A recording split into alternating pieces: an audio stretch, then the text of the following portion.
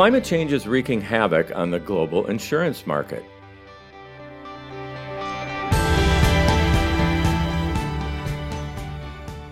That's the takeaway from a piece in Grist that points out natural disasters now cost the U.S. insurance industry $100 billion a year. Lois Parsley wrote about the trends in the first of a four-part series for Grist. Hi, Lois. Welcome to ClimateCast. Hello. Thank you for having me.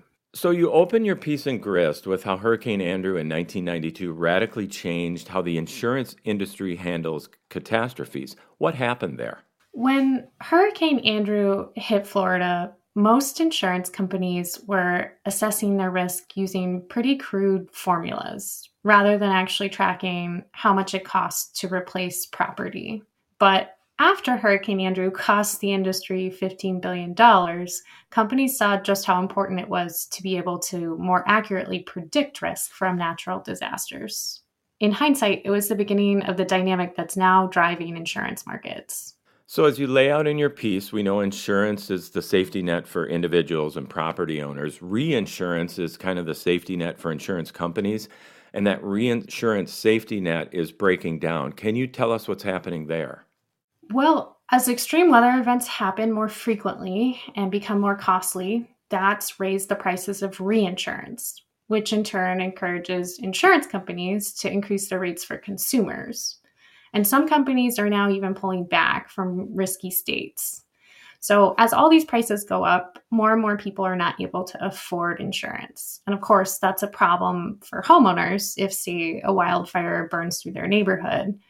But it's also a problem for the general market because prices are driven even higher as the number of people paying premiums and sharing risk shrinks. This jumped out at me in your piece.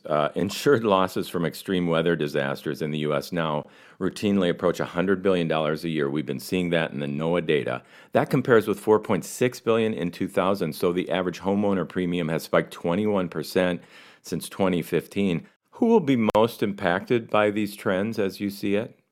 Ultimately, everyone. This year, the U.S. Treasury Department directly warned about the risks the insurance industry may pose to the overall financial sector. And I see that companies have pulled out of Florida and California entirely because of the hurricane and wildfire risk. What options will be left for consumers there? So, insurance is regulated on a state-by-state basis. But generally, many homeowners have mortgages that require them to buy insurance policies.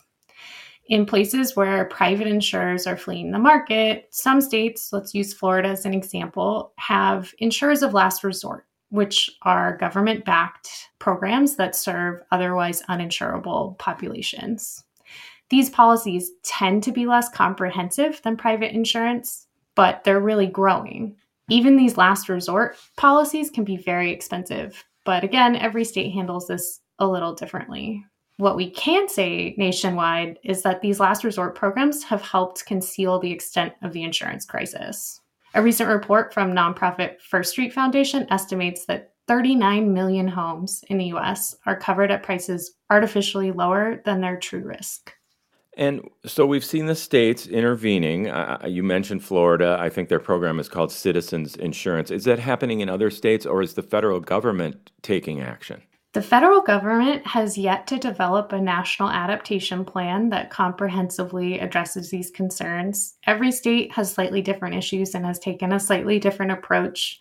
But the experts I talked to said that we really need a centralized national climate program that can help guide these kinds of adaptations and regulatory policies, and that help homeowners understand their specific risks. Lois Parsley with Grist, thanks for talking to us today about your work on ClimateCast. Thank you so much for having me. That's ClimateCast. I'm NPR Chief Meteorologist Paul Hutner.